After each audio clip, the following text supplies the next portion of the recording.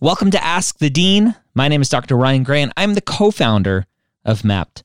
I'm joined every week by Rachel Grubbs, the other co-founder of MAPT, who has 20 years experience in the pre-med and test prep world, and by Dr. Scott Wright, former executive director of TMD SAS and former director of admissions at UT Southwestern Medical School. Ask the Dean is a weekly Q&A we do live exclusively for our MAPT members, and this podcast is a recording of that session so that everyone can benefit from that knowledge. Let the knowledge flow. Ask the Dean, episode 75, back at it again with Dr. Scott Wright. How are you doing, my friend? Doing really well, Ryan. How are you? I'm doing excellent, or as I like to say now, tickety-boo. I am tickety-boo. Tickety-boo? Because I watch too much British television. Okay. I don't really know what that means, but all right. It means tickety-boo. It means okay. I think in Texas they say happy as a pig in mud. That's essentially tickety. Not in my part of Texas. Okay, if you say so, then I'll go with that. Scott's in the sophisticated part. I'm in Austin, which is a little different than most places. Pinkies up, wrists down. Yes. Verinia Granum, how are you doing? I'm doing great. Thank you so much. Glad to be back with the team. Yes, we both missed last week. We've got the whole gang here. Yeah, I'm surprised they were able to hold down the fort without us, but they did. Of course. We muddled through somehow. Yep, we did great. They don't need us. We can go. And my MAPT co-founder, Rachel Grubbs, how are you doing today? I'm good. I'm trying to put up my own caption. Hello. There you go. I'm good. I am happy to have you guys back. Scott and I did have fun just being a duo, but it's always best when it's the whole team like that. Definitely. When it's everyone. That's right. Hello, everyone on YouTube. Hello, everyone on Instagram Live. If you're on Instagram Live, go ahead and jump over to YouTube at mapped.tv so you can ask your questions over there. That's where we will we'll take questions from.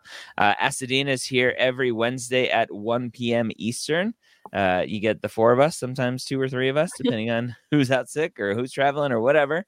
But we're here to just be here and answer all of your questions for the hour. So it's something we love to do. Jarrell says, hi, y'all. He must be in the South. Yes, y'all. That's a very, very Southern. I love it. I don't know. I think y'all has been mainstreamed. Like I've heard. You think so? Jersey and Boston saying y'all now. Jarrell or Gerald, whichever it is. I'm sorry if I'm mispronouncing it. You have to tell us where you are. He's in Austin. He's in Austin. Woohoo! Yeah. Nice. Yep. All right. Well, we got our first question up. If we want to pull that one. Lena says, not a super dense question, but are there med schools in New York State that are friendly to out-of-state students? Yes. Private schools, most private schools. Although I think I was looking at some of the private schools, the MSAR, the Medical School Admissions Requirements service that AAMC proudly sells to everyone. They have access to in-state, out-of-state kind of stats for schools. And I was looking at it not that long ago, and there's one private school that I remember off the top of my head. I forget which school it is, but it was very in-state heavy, even though it was a private school. So you just have to look at all of the schools in the state. SUNY upstate, SUNY downstate are both in-state schools. So you're going to have less of an issue there, or more of an issue there as an out-of-state applicant. But you look at New York Medical College, we jokingly, that's my alma mater, we jokingly called it Cal State New York, or University of California, New York, when we were there, because we had tons of California students in my class. So you just got to do your research. Yep. All right, this isn't a question, but it's pretty happy. Woohoo, Lauren! Woohoo, Lauren! Yay! Awesome. I remember Lauren. I remember Lauren. Yes, that's awesome. Congratulations, Lauren. We are thrilled for you. Absolutely. All right, question from Mariah. Mariah asks, do I mention learning impairments in a disadvantaged essay? I wasn't clinically diagnosed with anxiety until my second semester of college and didn't receive accommodations before. It did impact my grades. Thoughts. What are your thoughts? I think so. I think so. I think it's something that impacted you, further along in life too. You weren't diagnosed until much later. Kudos to you for kind of plugging through it with an undiagnosed learning impairment. But I think it's definitely something you would mention. Yeah, I'd go with that. Scott, what are some ramifications of talking about it in a disadvantaged essay or anywhere in an application? One of the ramifications is that you're revealing a disability, and if you reveal a disability early on, they're not, they're not officially supposed to, have that play into the decision-making process. Yeah. But, there will be an appropriate point in the application process where, if you're accepted, they'll send you in forms that say, do you have any things that will require you to seek accommodations in the educational program. And so the school at that point will have to decide, can we make accommodations or can we not? Now, something like a learning impairment, then that's not going to be a big deal to make accommodations for. So I would say I agree with Verinia. I think in this case, it would be something to discuss, particularly as it impacted your grades and how that's been resolved and how you see that as a disadvantage. But there would be other cases where I would say I would hesitate on that. But in this case, I think I would. Yeah. Yeah. And then there are potentially other places if you don't want to talk about it in a disadvantaged essay or somewhere else. A lot of schools, as part of their secondary essay process, will ask about poor grades or is there anything else you want to know? And you could potentially talk about that stuff there. Yep.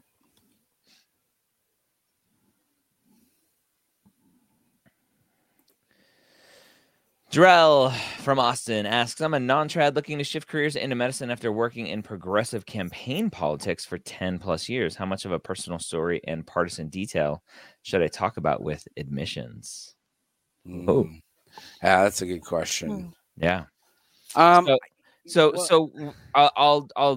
you talk in 1 second, but the far majority of higher education, I think, is more progressive. So there shouldn't be huge issues, but Scott, I'll let you give your thoughts there. And I agree with that. What I would do is I would tone down the partisan aspect of it and just talk about, being involved in the political, scheme where you were really pushing for social justice and whatever that was defined as you, and sort of minimize the sort of whether you were Republican or Democrat and stuff like that.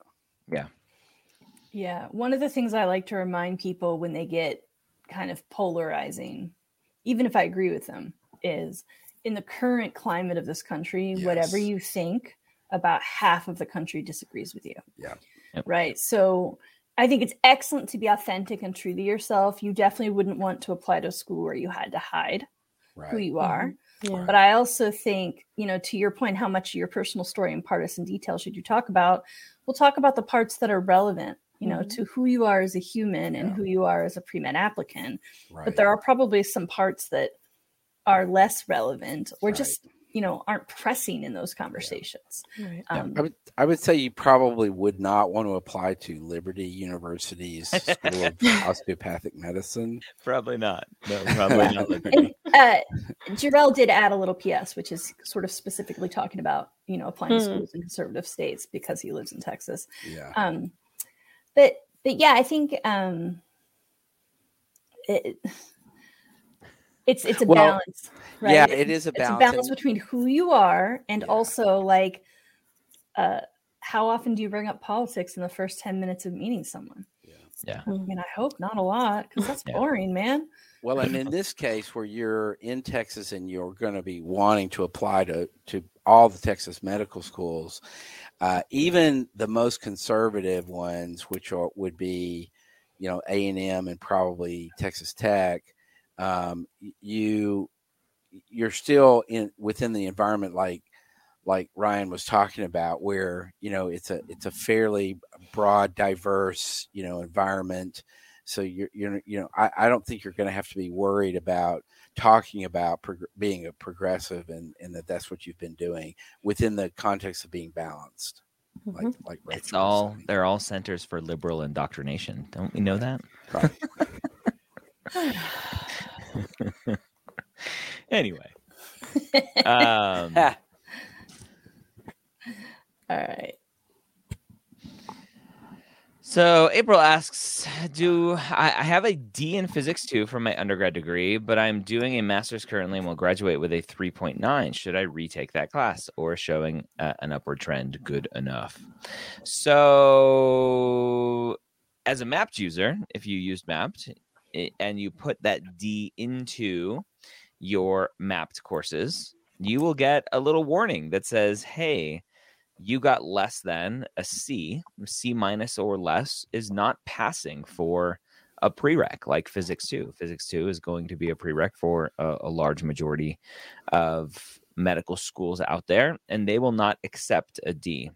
Even if you're in a master's and you are taking, like, physics is your master's, they are going to want a higher grade than a D. So you will very likely have to retake that class. That said, good job on getting. Sorry. Oops. I didn't mean to Someone's do that. playing with my comments. I didn't mean to do that.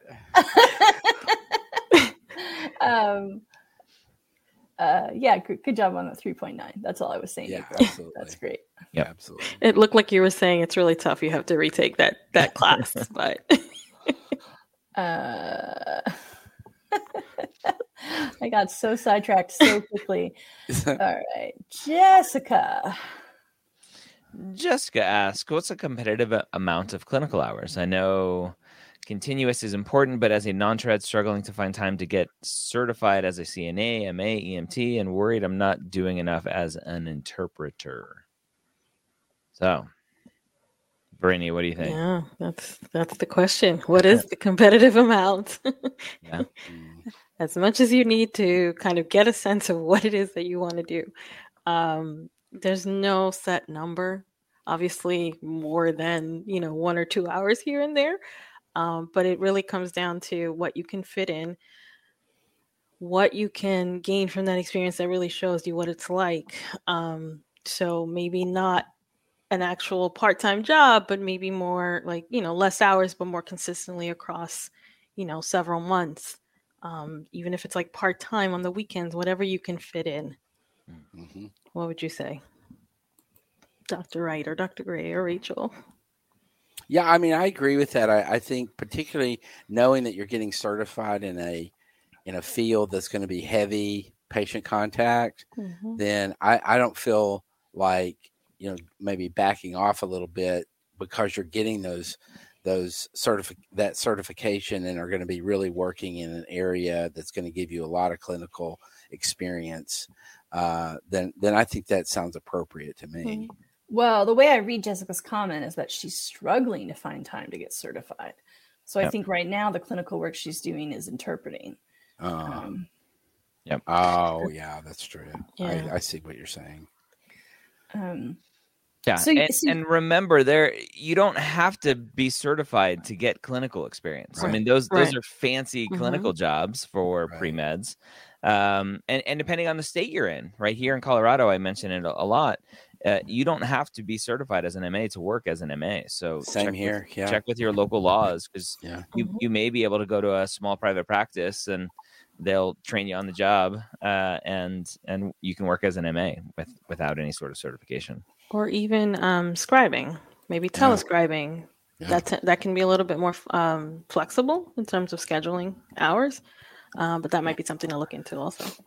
Yeah. Telescribing now, I'd probably recommend a lot less now that the kind of bulk of the pandemic is over. hopefully. Yeah. Please God. But yeah, scribing definitely. But being an interpreter is I would call that clinical experience. You're kind of in the heart of that conversation, absolutely. interacting with the doctors and the patients. I agree with that. Mm-hmm. All right. Michael asks, I recently retook a biology class. One total for 4 credit hours, 2 grades. Other totals for 5 credit, 1 grade. My question is, how would I go on about calculating AMCAS GPA? I'm not quite sure the question, but I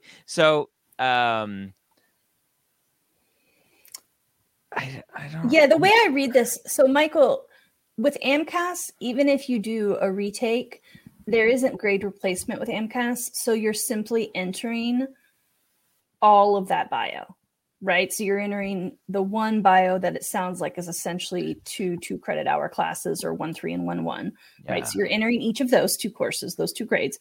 And then you're also entering your 5 credit hour course for 1 grade, because that's how AMCAS will calculate it. It's going to take all of them and just include it in the overall average. And also, if you use Mapped will guide you to do just that, so that you can see how that impacts your GPA. So even if your school lets you do grade replacement, AMCAS does not. Yeah, so I was so confused reading that. I missed the retaking the class part. So the question is, I retook my biology class. The class originally was 2 grades, 4 credits. My retake was 1 grade, 5 credits. Is AMCAS going to freak out about that? And the answer is no, right? They deal with this kind of stuff all the time. Yep. You put it in, you mark it as a retake, and it's all good. Yeah. Yeah. And good job on getting that retake done. Yeah, absolutely. Yeah. All right. Let's see. Chloe asks, if you completed a majority of your clinical experience 1 to 2 years after graduating undergrad, will that affect your chances of being accepted to medical school? The old checkbox mentality here, right, Scott, is you look at an application, you go, all right, so this student's applying to medical school. They got all of their clinical experience, or the bulk of it, within the first year or 2. And after that, I don't know what they're doing, but they're not getting clinical experience. I always talk about actions speak louder than words. And your words are saying, I want to go to medical school in your application, but your actions, your activities aren't potentially showing that with a lack of clinical experience. So yeah, it could affect your chances of getting into medical school. Yeah, I agree with that. And it might depend a little bit on the timeline. Yeah. Right. If Chloe is now 7 years post undergrad, then that gap is not a good look. She also might be saying, I didn't realize how important clinical was until I graduated, and now I've been doing it and I'm ready to apply. Right. Which, one of the things we try to teach is start it early. But if that's when she started getting it.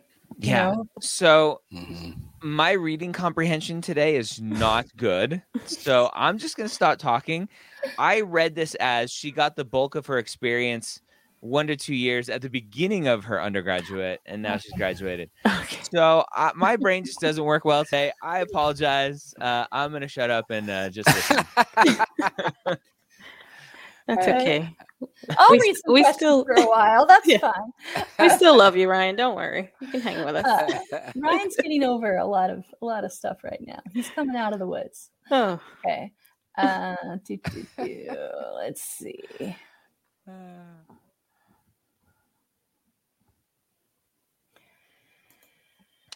Abood asks, do most med schools look at recent MCAT score, or are there schools that average or look at all scores? Dr. Wright, you want to take a first stab at this? I think most medical schools give you the advantage of your highest total score attempt.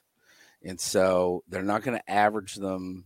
They're not going to, pick and have a super score where you're picking and choosing different sections from different different exam takes. They're going to look at, and they're not going to look at your most recent score, because if you went down, that would disadvantage you. So, but I think most medical schools are going to give you the advantage of your highest total score in the process. So I actually have, this is from a couple years ago. This is from 2017. But there was an advisor, and I'm looking off to my other screen over here. There was an advisor who did some research and talked to medical schools. And it was very interesting to see kind of what the responses were from the schools. And again, this is from 2017, so things might have changed. But I won't tell you the school name, but I'll just kind of read what the response was. Highest score, most recent score, super score, most recent plus trends, most recent, highest, all scores and trends, most recent, all scores, takes average. So you can see it's kind of all over the place, with potentially most recent being the most common, at least in this small subset. But that's something I think the mapped team, we can kind of add that to our kind of inquiries when we're gathering all the data for our databases and stuff. Yeah, that's Sure. a good idea. Understanding how schools look at these. I was surprised that there are, at least on here, I think there were 3. A lot of most recent ones. Yeah, but I was surprised there were at least, I think, 3 that said super score. Looking at again, maybe it's just 1 here, but I thought there were another one. And anyway. I my guess is that the AAMC, the MCAT people, turn over and yell a lot when schools super score, because that totally tears apart the integrity of the scoring system. Oh yes, the integrity must come first. Yes. Yeah. No, I'm not agreeing with it. I'm just saying I think that's what they do. I was like, let me just insert the graph here of the AMC's revenue streams, and then we can talk about their integrity a little more. No, I get it. Oh man. Oh, feeling the snark today. All right. So Abood, bottom line here is it varies and you're not in control of it. Sorry. Yeah. And there was one school on here that had the very unfortunate response of highly recommend 1 good score. Multiple scores are not looked upon favorably. It's like, whatever. Shut up. Really? Anyway. Fairy tale. Yes. All right. Let's. I'll work on my reading. Everyone seems to have experiences as a scribe, MA, CNA, or EMT. Meanwhile, my only clinical specific experiences are caretaking, PT, rehab aid, and shadowing. Will these suffice? Depends. As with everything else in this process. What does it depend on?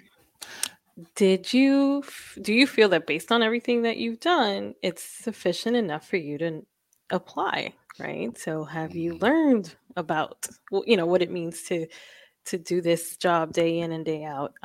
It's, what you're listing, caretaking, PT. I mean, it sounds clinical. I'm not sure what specifically you did. But it's one of those questions of, do I have enough hours? Is this, did I check off all the right boxes? Yeah. Well, and the other thing that strikes me on that question is it says everyone seems to have experience as a driver. You don't know what everyone has. That is not knowable. Maybe within your little circle, a lot of people seem to have those experiences. But I would say when you look at the big picture, I think most people do not have things that require some kind of certification or whatever. My guess would be most people are doing a lot more similar things to what you're doing in terms of caretaking, being an aide of some sort, and stuff like that, as opposed to the other way around. At least that would be my feeling. That would be another really interesting bit of data to collect from people, Ryan, if we could. How many of you have have done this kind of job? Yeah. Well, we have that data in MAP, so The more people that use MAP, the more of that data we can gather. My one concern with this is caretaking. We talk a lot about. It's definitely clinical experience, but if that is the far majority of your clinical experience, and Rachel, you mentioned this the other night at e-shadowing when we were doing some Q&A, was taking care of your own family member as a caretaker is very different than taking care of someone else's family member. And so that may not be the best clinical experience to lean on as the bulk. If you're caretaking for other people, then great. Maybe that's better. In which case you are an MA, you're just doing it in a home potentially. And then PT, a rehab aid, is a iffy one, right? Because you're in a PT office typically doing rehab. You're definitely interacting with patients. They're the physical therapy patients. But there may be some people out there that go, well, you're telling me you want to be a doctor, but all of your experience is around physical therapy. So be careful with that as well. Agreed. That'd be like applying to medical school and the chief amount of your clinical experience is in a dental office. Yep. Be the same kind of thing. Same thing. Yeah. Clinical experience, but in the wrong clinic. What? Scott, what are you reading? I'm not going to say. Okay. Yeah. Moving on. Let's see. What we got here? Aylin says, I work for the nutrition department, visiting patients in the hospital in person to take their food orders based on the diet order, educate the patient foods they can or cannot have. Is this clinical? I think this is a new question. I haven't seen the nutrition part before. So, I'd say this it's clinical. Server, like a restaurant server, or is this clinical? Because they're kind of interacting and saying, well, based on your high blood pressure that you were just diagnosed with, you need a low sodium diet, and here's what you can have. I think you can identify it any way you want. If you want to identify it as clinical, but then you have to be able to explain it both in terms of your written application as well as in an interview, how you see that as clinical. This is, potentially a little bit of a stretch in my view, but I think it really depends on your day-to-day, how much of your experience is actually with the patient. That's the key here. Yeah. And I might add to that. And not just bringing the tray in and saying, here's your food. Right. And how much of the experience is educating, not just taking a food order. Yeah. That's right. All right. Well, you got something, Aylin. It's better than nothing. But what Aylin does have that a lot of people don't have is access to other departments, other people to say like, hey, I'm already in the hospital. Can I come and play with you for a little bit? Yep. Yeah. I talked to someone the other day who is in a relatively small town, and there's only one hospital, and all they had open was the gift shop. And she was like, I know it's not clinical, but I took it because I'm hoping I can parlay it into something else. And I was like, that is exactly the right response. Yeah. At least you're in the building. You're starting to prove that you're reliable. Yeah. When that doctor comes in for his like afternoon sugar fix and wants to buy a candy bar, be like, hey, how you doing? Can I come follow you around? How you doing? Exactly. All right. Let's keep going here. Rachel asks, if I haven't received a secondary from my school because they look at the full application before sending them out, could I try asking for a secondary, or would that look bad or be disrespectful? Again, I think this is our friend Rachel, the Art of Med Rachel. Scott, what do you think? If you at UT Southwestern, and I don't know what you did, but you did reviews and you screened for secondaries, and you either hadn't gotten to a student yet, or you had screened a student out of getting a secondary and you just don't notify them of that. And they go, hey, like, I want a secondary, please. What does that look like? I think that would depend a lot on the school and on the personality of the school. Yeah. My feeling is that, it's not going to change their process any. Just because you ask for one, they're going to go, I'm sorry, it didn't work that way. But I don't think it would look bad or be disrespectful. I would just say you're probably not going to get the answer you want. Yeah. You could be disrespectful if you How write you and asked go, it, yeah. Excuse me, I've been waiting and I haven't heard anything from you, Right. and it's just very unprofessional that I haven't heard from you. Can you please send my secondary now? Obviously, you could be disrespectful, but I think if you just maybe form it as an update letter and say, looking forward to receiving my secondary, instead of saying like, can I have it, please? I think there are very good ways of requesting one without Agreed. being disrespectful and forceful. I agree. Yeah. I liked your very gracefully, like, it depends on the institution. If it's a very stuck up one, they're like, who does this person think they are? Yeah, right. I mean, some schools are that way. Yes, they are. Oh, yes. And some schools are like, and the way I would look at it, if I was the director of admissions now, I would be like, well, I would look them up and see where they are in the process. And if we had reviewed them already, I might look them up again and review them again just to see, well, do we miss something or whatever? But I don't think it would make, really change the process any. But, I always looked at it when I was at Southwestern is that I'm going to take whatever opportunity I can to look at applicants. And if for whatever reason an applicant is brought to my attention, then I'm gonna look at it. I'm gonna say, because I don't want to miss something that, like if an advisor calls and says, hey, don't miss the student. Their GPA is a little low, but they're just, fantastic, spectacular, whatever. Just because that advisor called doesn't mean I'm going to just jump all over it. But I am going to look at it and see, is this something I want to pursue? Yep.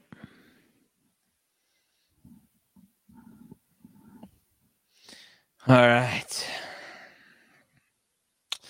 During an open interview, can I reuse a story I mentioned in my AMCAS or secondary application? For instance, if they ask about working with different cultures. This is a very common question.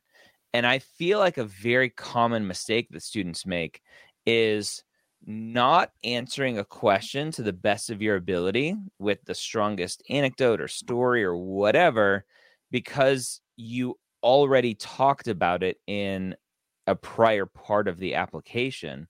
And so what you're doing is you're hindering your ability to have that conversation because you've already talked about it before. So in my mind, unless the interviewer specifically says, like, without telling me anything that you've already written about in your application, blah, blah, blah, right? Unless they specifically tell you not to, then answer the question the best way possible, even if you've written about it.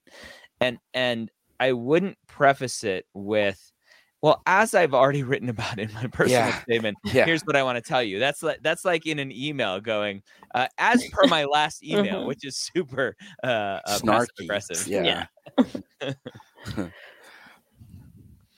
So it is okay to I agree with that. Talk about it.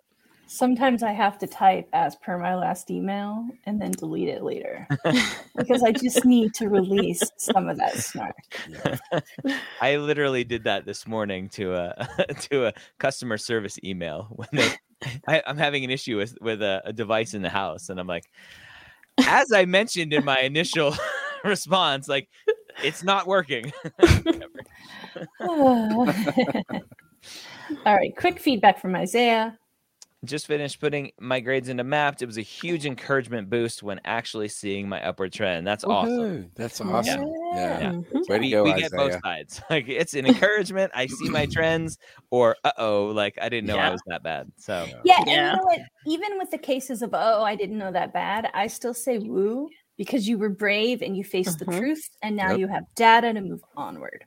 Right. And I've definitely had people who said, like, it was a little worse than I was expecting, but it is a relief because like sometimes people hold off on entering all their stuff into MAP because they're a little nervous. Yeah. But Once you it's got to out have there. a starting point. You got to know what you're improving from. Yeah. Exactly. You have to know. Ignorance is not bliss in this case. All right. Jackie asks, I'm a non-trad taking prereq classes at a local state university. Will it be bad if I don't get a committee letter from my post-bac school? No, I mean, unless the school specifically says we require a committee letter. But I don't think so.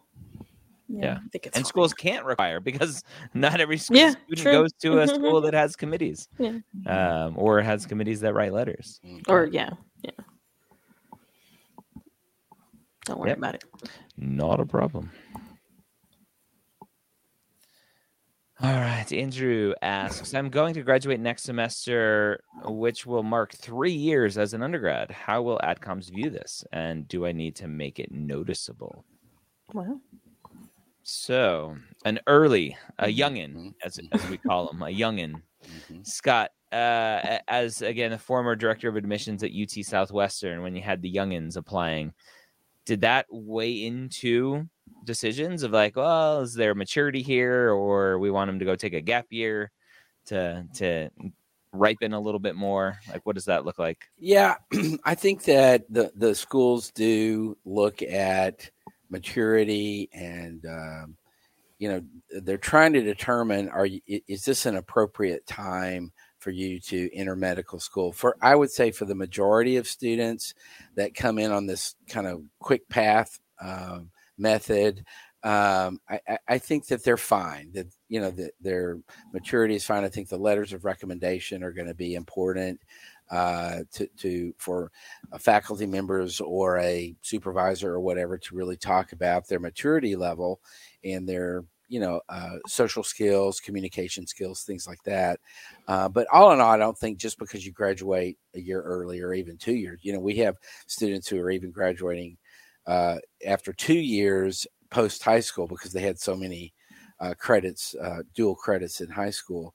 But I think most students are going to be fine, but there is a chance that a school might think, well, this is a little young for us. But it's going to be based on behaviors. It's going to be based on what the letters say, stuff like that, as opposed to just because of the age. Yep.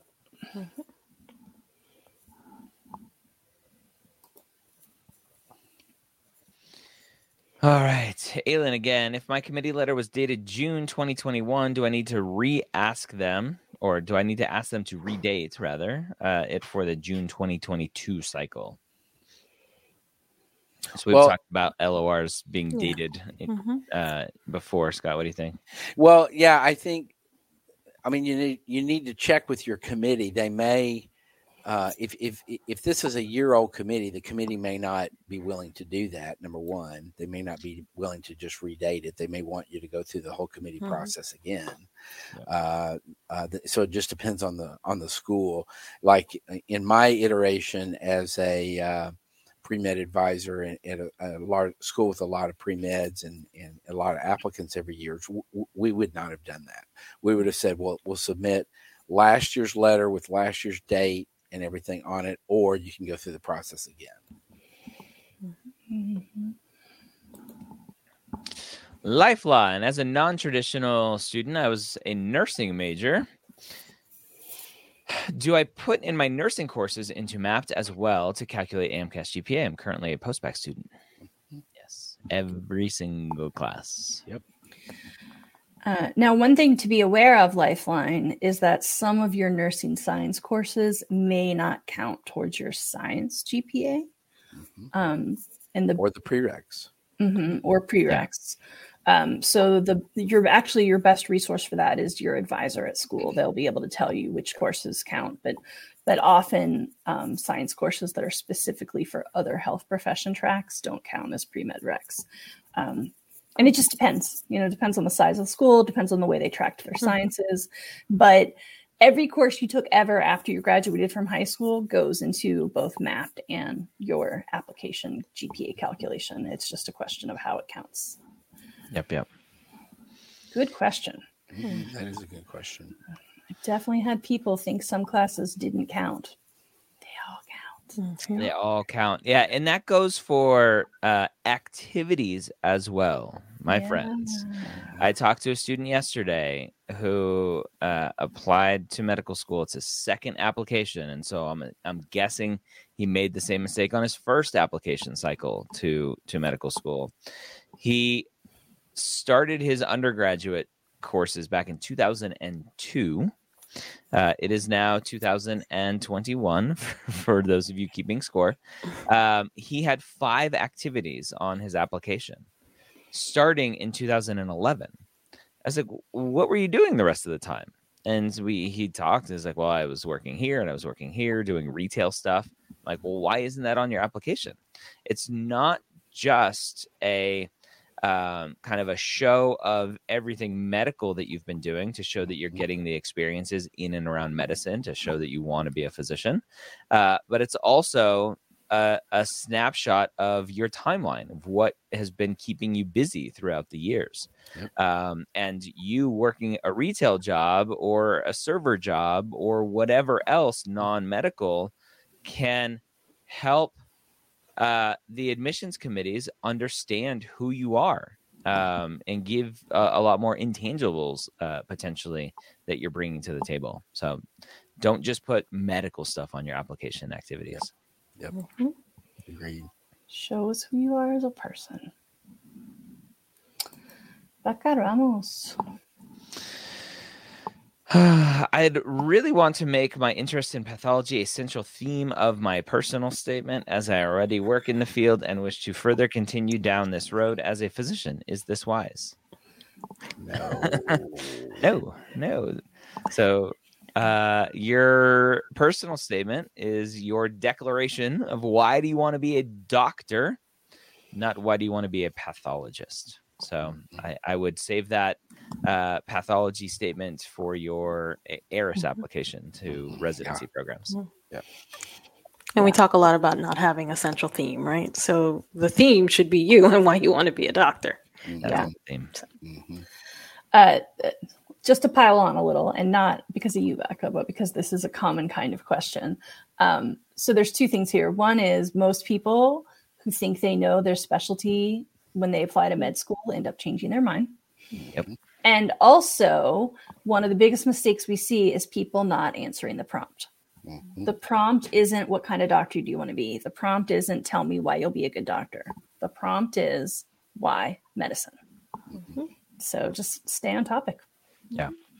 And they're going to get an understanding of your interest in pathology because your experiences in your activity section are going to be around pathology. So focus there for that. Yeah.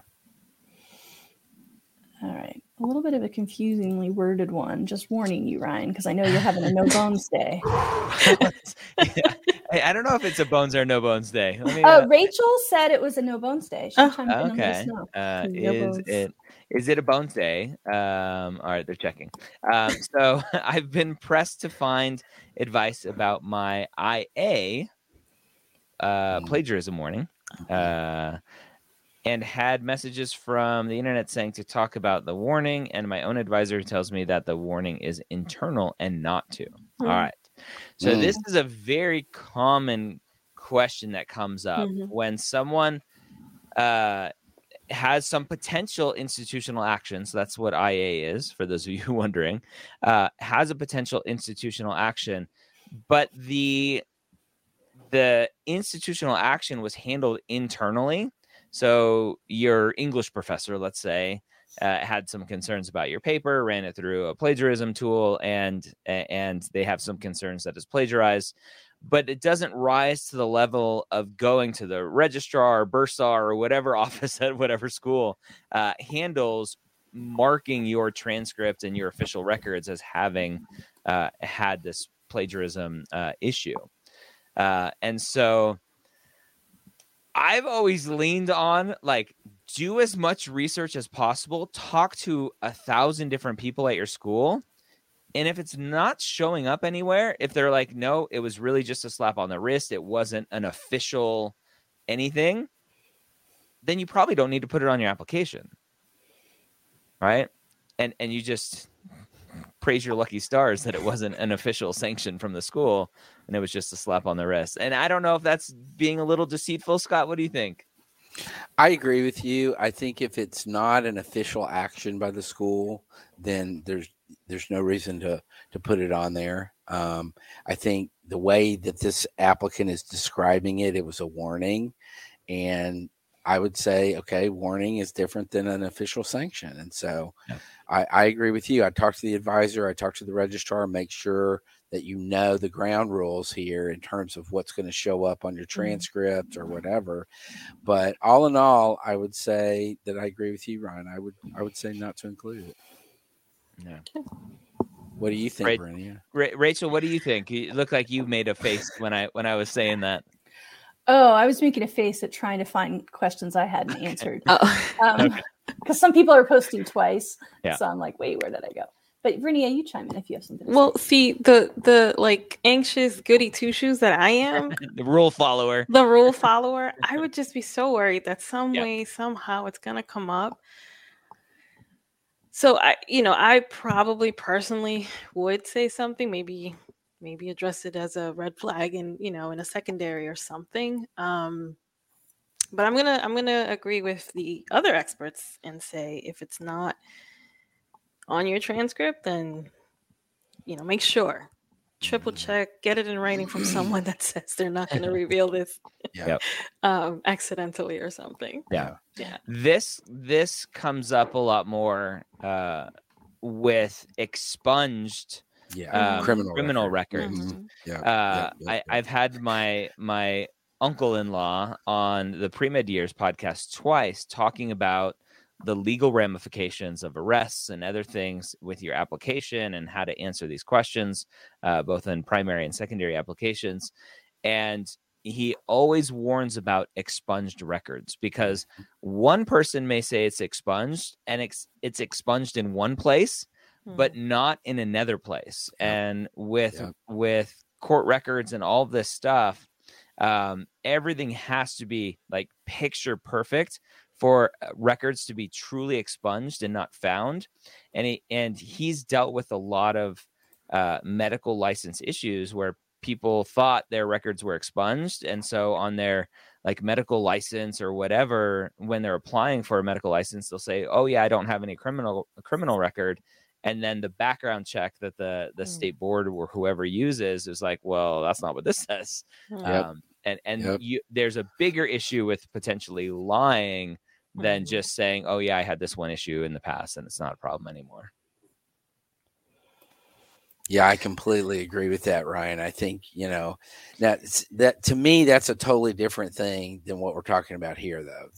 That when you start talking about criminal stuff, there are so many little fingers that go down into so many different areas and stuff. It's just, it really can be a problem.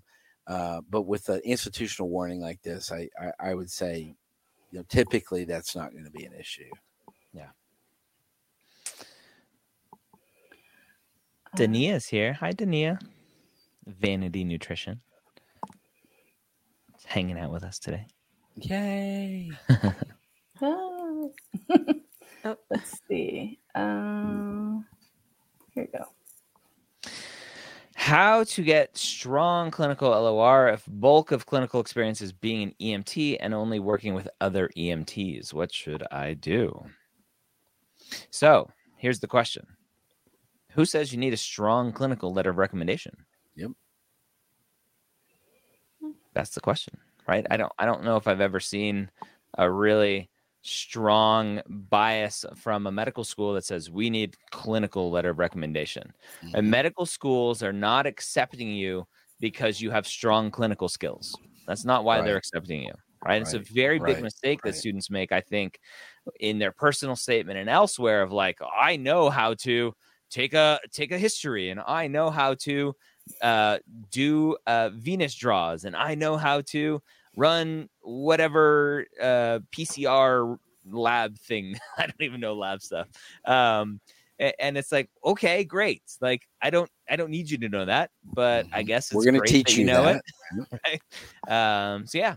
So well, and the other thing I was thinking about this particular question too is that if you want a clinical letter, if that's just something that you feel like you want to have because of your experience as an EMT and stuff like that, get your shift leader to write the letter, or get several of the people that you work with to go together and write a letter together. Yep. You can do it in a lot of different ways.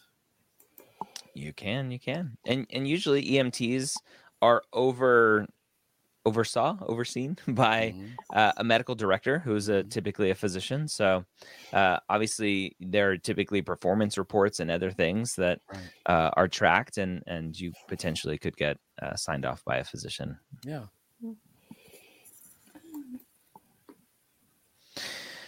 All right. Sean asks, how important are LORs? So it's LOR day today. Do you think they can make or break an application? How much weight do AdComs put on them? Well, Scott, you did a whole Inside Med Admissions about letters of recommendations. Did you not?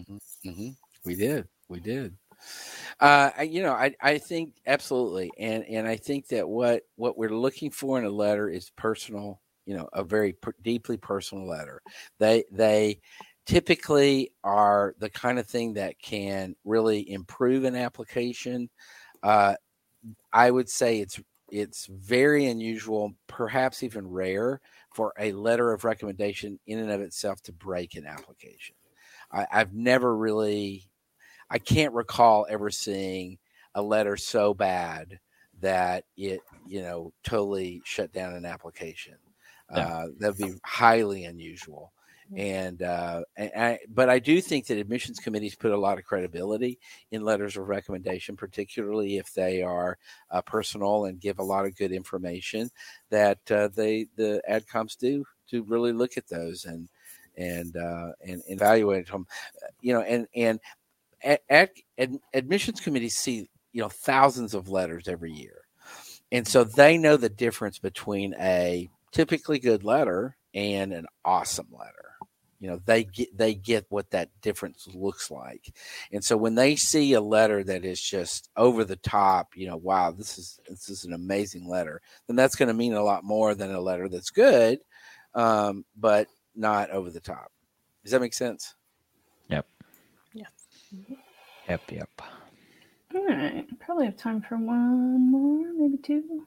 Let's see. Jessica asks, as a career changer coming from law, I always denied jobs due to lack of experience.